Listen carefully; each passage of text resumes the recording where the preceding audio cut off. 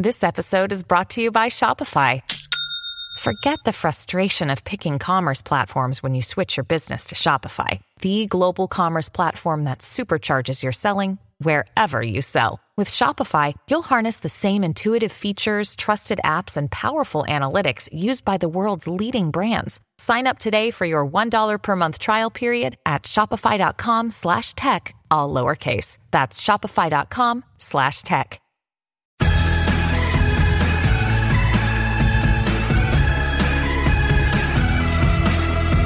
Okay, picture this. A young boy in suburban New Jersey. Okay, don't tune out once I say New Jersey. I live there.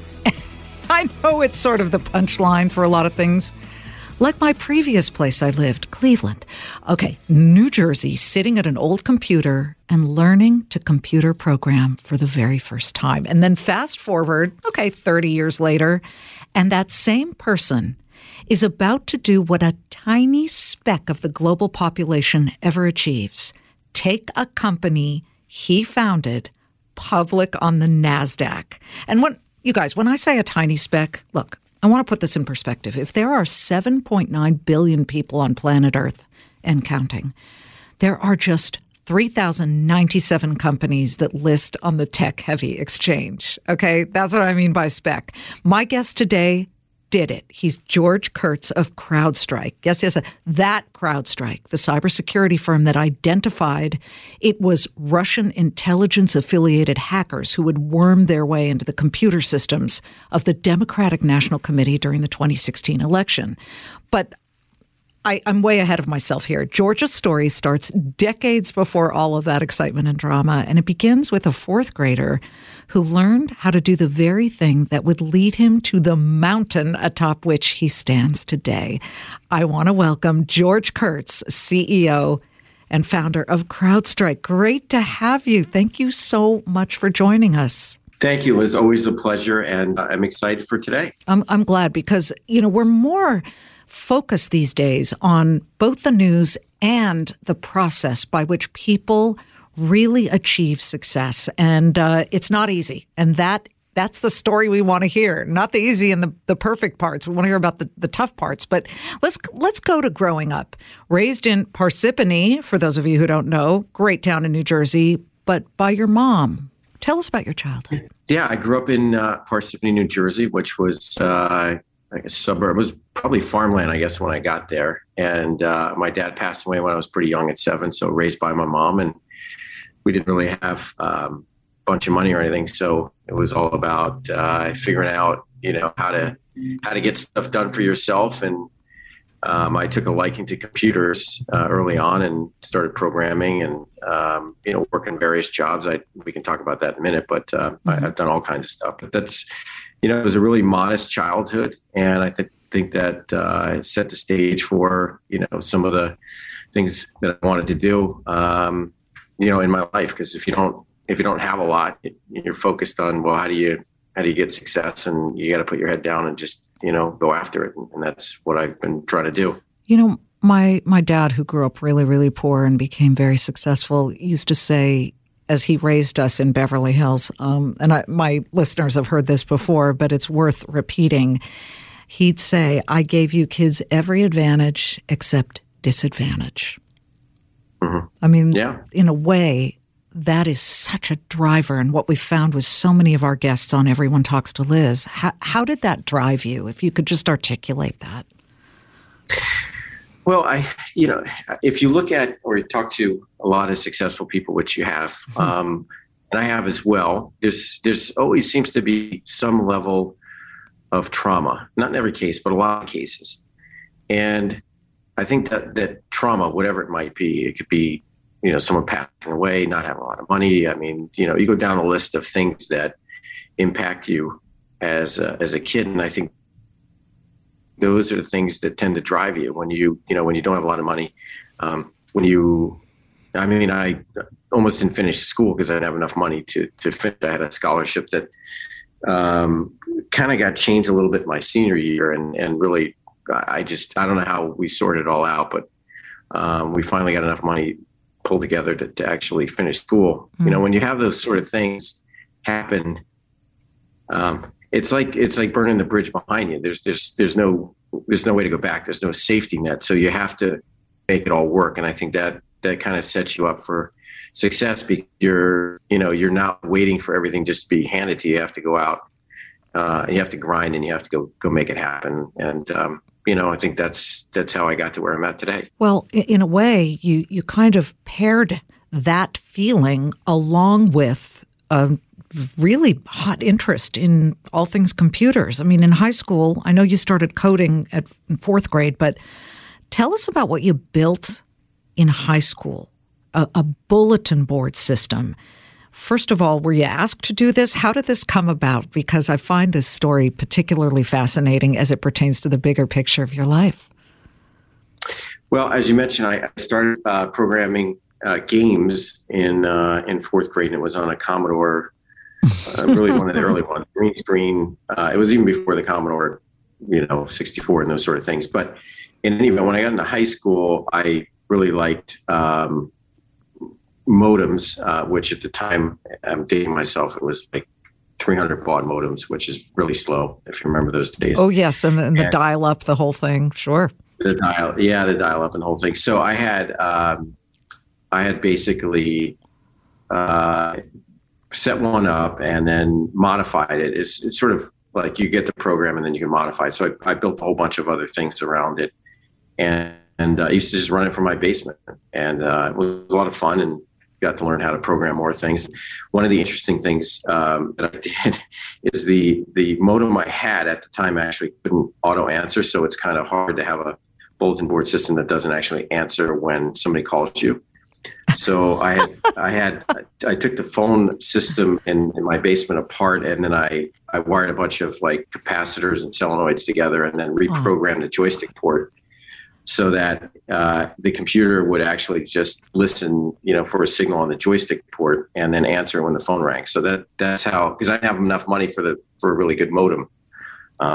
So that's how I made it work. Were you like, hold on, were you like those two? I'm not talking about the Matthew Broderick character in War Games, who was a computer geek anyway, but the two guys that he would go to at some business and they would yell at each other and talk about backdoors and things like that. I mean, that sounds like you were heavy into the weeds of this business. I think that level of curiosity really got me started into computer security, because you do have to be curious. You have to understand how it all works, and you want to understand how everything works. And I would spend a lot of time just understanding the computers and how they work, and the chips and how to program them. And by no means I wasn't a great programmer, but I got by. And I think that set me on my course for getting into computer security really early on in my career. Sure.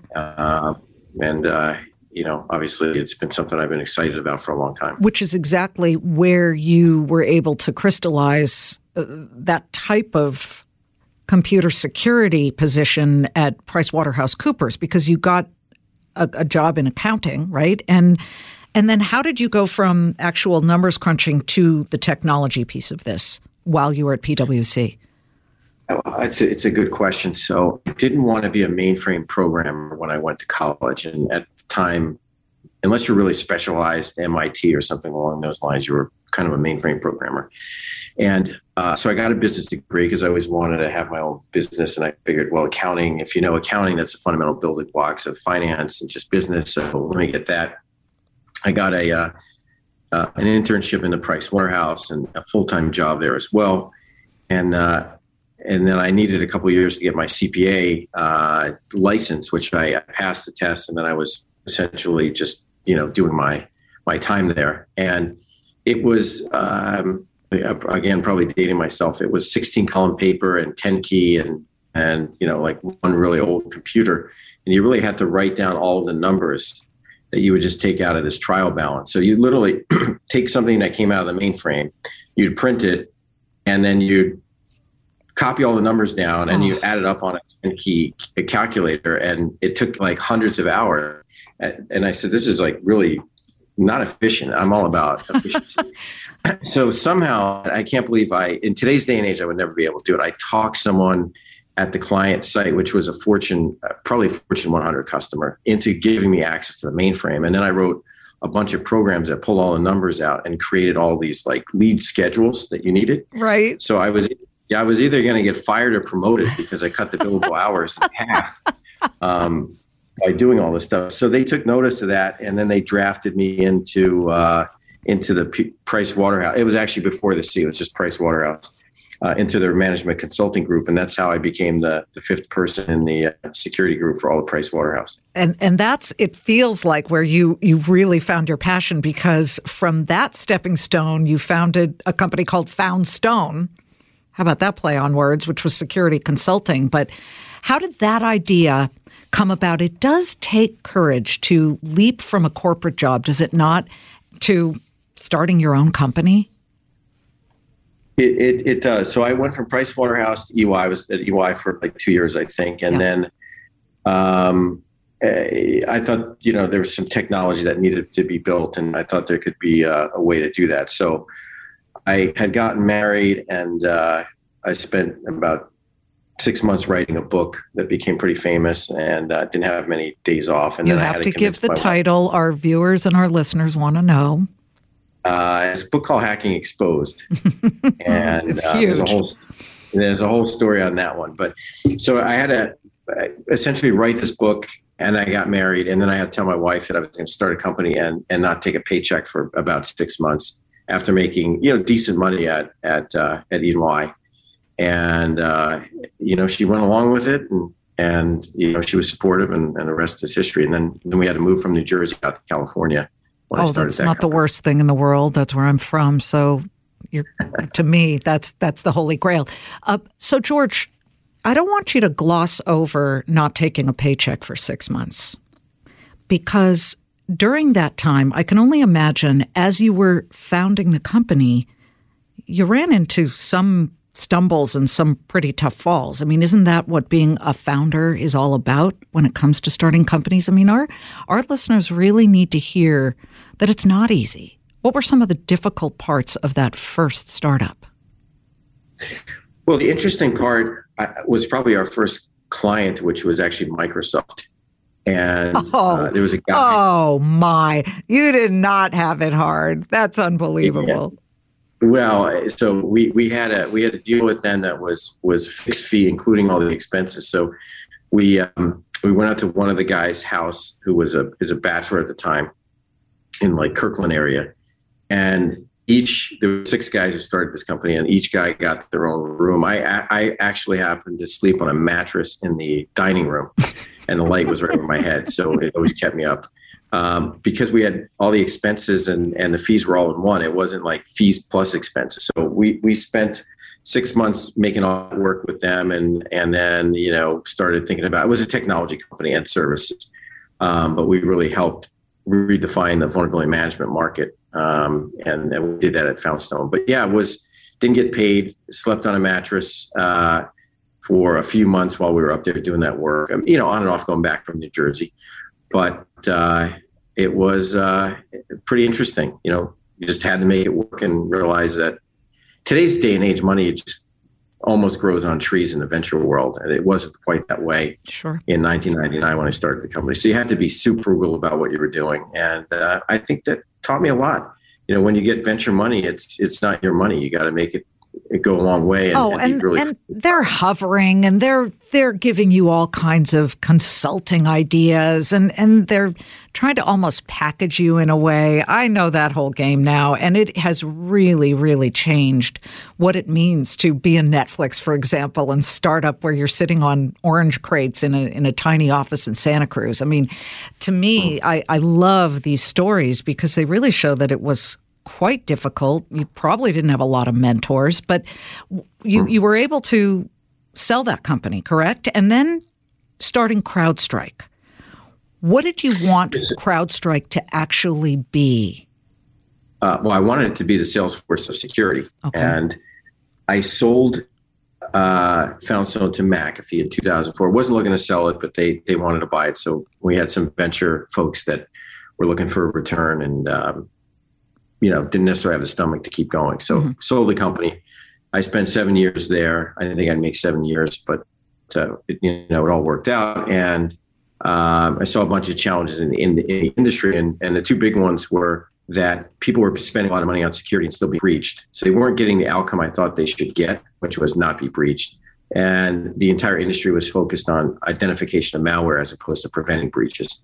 So I wanted to do something different. And two, this gets back to my Salesforce of security comment. Everything to me looked like Siebel, and I thought it should look more like Salesforce. So the cloud I thought was the future.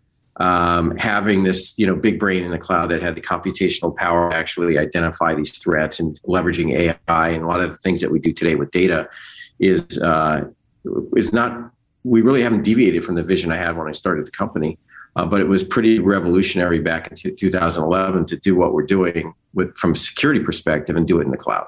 We're not done yet. We'll be back in a moment. We're driven by the search for better, but when it comes to hiring, the best way to search for a candidate isn't to search at all. Don't search, match with Indeed. If you need to hire, you need Indeed. Indeed is your matching and hiring platform with over 350 million global monthly visitors, according to Indeed data, and a matching engine that helps you find quality candidates fast. Ditch the busy work. Use Indeed for scheduling, screening, and messaging so you can connect with candidates faster. Join more than 3.5 million businesses worldwide that use Indeed to hire great talent fast. And listeners of this show will get a $75 sponsored job credit to get your jobs more visibility at Indeed.com/Clayman. Just go to Indeed.com/Clayman right now and support our show by saying you heard about Indeed on this podcast. Indeed.com/Clayman. Terms and conditions apply. Need to hire?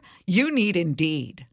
We had you on well before 2016. We were very interested in the CrowdStrike story, but 2016 was this very pivotal moment. And I want you to just kind of set that up, because everybody remembers the election campaign and how dramatic it was. Trump and Hillary and all that was going on, and the Russia investigations and before the investigation, but all these worries, and then suddenly the hacking of the Democratic National Committee computer system. Talk about how you guys ended up looking into that and how you discovered what you did discover. When it started, it was just routine.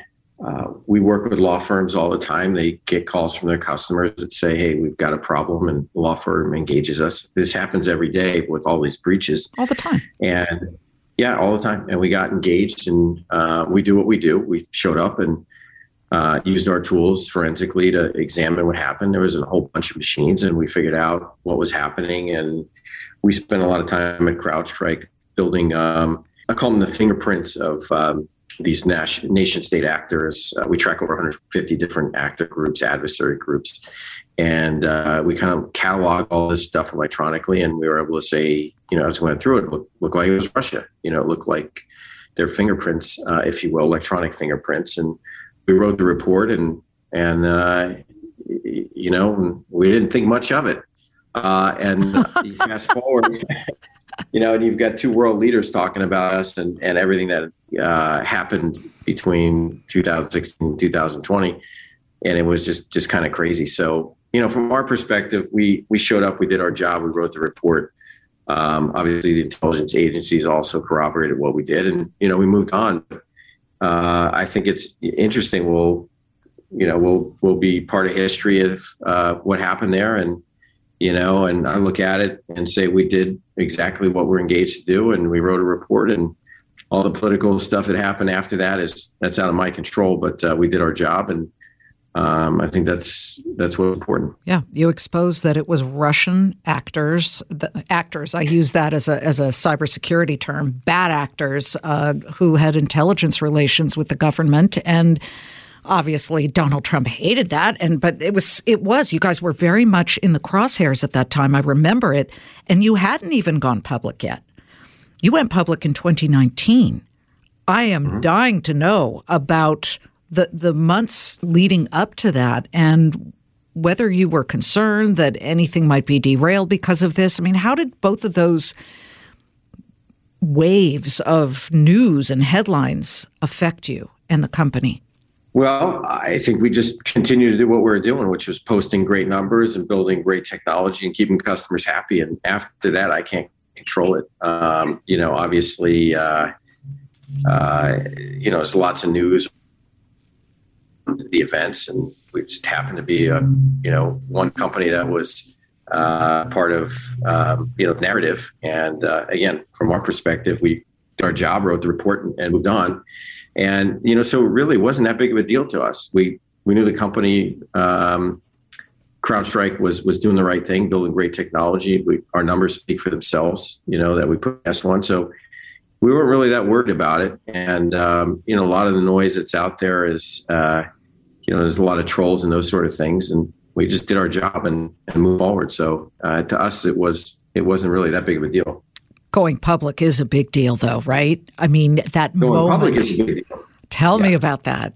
Well, that was one of the areas that getting back to what I was talking about earlier about having investors that saw the vision. And I didn't necessarily have that at Foundstone. So I handpicked the investors we had today. Excel was a big part of it. And they were a big part of, basically with me saying, hey, we know we can build a sales force of security. We know we can have a public company. And we never wavered from that. Mm-hmm. I never got caught up in trying to sell the company. Lots of people wanted to buy it, but I didn't really want to sell it. And I thought we could, have a company that is really foundational in security. And when we went public, we were the largest security IPO, and we broke lots of records. I think we're the fastest growing software company, including SaaS at scale when we IPO'd. And there's a lot of names that you can go through that we actually were faster growing. We're third fastest to hit $1 billion of annual recurring revenue behind Zoom and Salesforce. So, when we went on the public markets, a lot of work to get there, as you might imagine. Really proud day for me and for all the folks at CrowdStrike. And, we 2 years, just last week, we were able to open the bell again. We made the NASDAQ 100. Actually, I think third fastest to make that. And I'm, a lot of people say, well, public company, it can be a pain and those sort of things. I enjoy it. I mean, I enjoy the transparency and I enjoy what we're doing and having fun. I think about the night after you go public, you, the collective you, anybody, leading up to it, you've got the roadshow and then I guess depends, things may have changed, but you've got the roadshow, you've got the pricing moment, you've got the bell ringing and all of that, and you see how the stock responds. And how a stock responds on the first day of trade does not predict how it will do years from then. But it's the night after I always wonder about, when you finally lay your head on the pillow and you're sitting there trying to go to sleep after all that's happened. What was some of the things that went through your mind? Well, the after the IPO is an interesting story because during the roadshow, as you said, which was, I actually had a lot of fun. I mean, it's meeting after meeting, city after city, but I had a lot of fun. And I'll tell you a story, which I'll get to your answer here in a minute. But we met with an investor and went through a whole pitch. And he said, okay, it sounds interesting. He goes, but what are you going to do after the IPO? We had a CEO that came in and he took the money and he went to Vegas and he partied and, he had this whole thing that he went through. And I said, yeah, that won't be us. I said, we're going to have a nice dinner the night of the IPO. And then next week, I think this was a Thursday, on Monday, we're doing a 100 by 100. And he just looked at me and kind of cocked his head a little bit and said, well, what's a 100 by 100? And I said, I'm going to keep the roadshow going. I'm going to meet 100 customers in 100 days. And I said, the roadshow is just the green flag. It's not the checkered flag. And blew the guy's mind. He's like, I have never heard that before. So the night, basically the night of, we had a nice dinner. We relaxed a little bit on Friday, and Monday we were back at it. And I think I saw 130 some customers in 100 days. Built a tremendous pipeline and, kept the investors happy. So that was really my job. As we finish up here, I'm really eager to know one thing, and that is that now you are a billionaire and you grew up very modestly. You have children now. How do you raise them to have that same drive and that same hunger that you had, considering the backdrop of what they have now today? I think that this is a challenge for anybody who's self-made. It's really a good point. And for me, it's all about just trying to instill a work ethic, focus on doing the right things, treating people the right way. And my son got a job. He's a busboy, works in a hotel, and it's all about really starting from the bottom and understanding how to deal with people and hustling. And not everything's going to go your way, and not every boss you're going to like.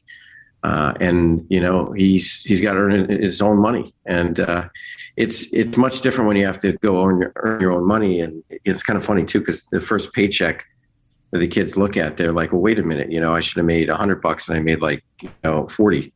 And I said, well, welcome to America. There's a lot that goes out in taxes. So you have to expose them to these real world scenarios and just try to keep them grounded. And that's really what I try to focus on. Yeah. I remember my first job outside of college afterward, where it was at my local station. And I said, Dad, I'm going to be making this much. And he said, yeah, cut it in half, because half of it is going to taxes. But he said, that's the price you pay for living in this great country that allows you to rise up and soar and succeed if you work hard enough. Right? Well, and that's absolutely right. I mean, you think about what other country could you do this? Start from nothing and, start a couple of businesses and be successful. I mean, it's only in America. So it is the best country in the world. And, those are just things that we got to live with. I kind of joke with young people when they first understand what happens with taxes, but that is the price you pay. And, it's the best country in the world, and it's only in America. Amen. You can succeed like this. So I'm really fortunate. Well, and one of the things you have done with your success as we truly wrap up here is you bought some race cars. You are a car collector and you race. When was the last time you raced? I race all the time. So it's we've got a big race coming up in Indy in a couple of weeks, and it's been fun. It's also something that we're well known for at CrowdStrike.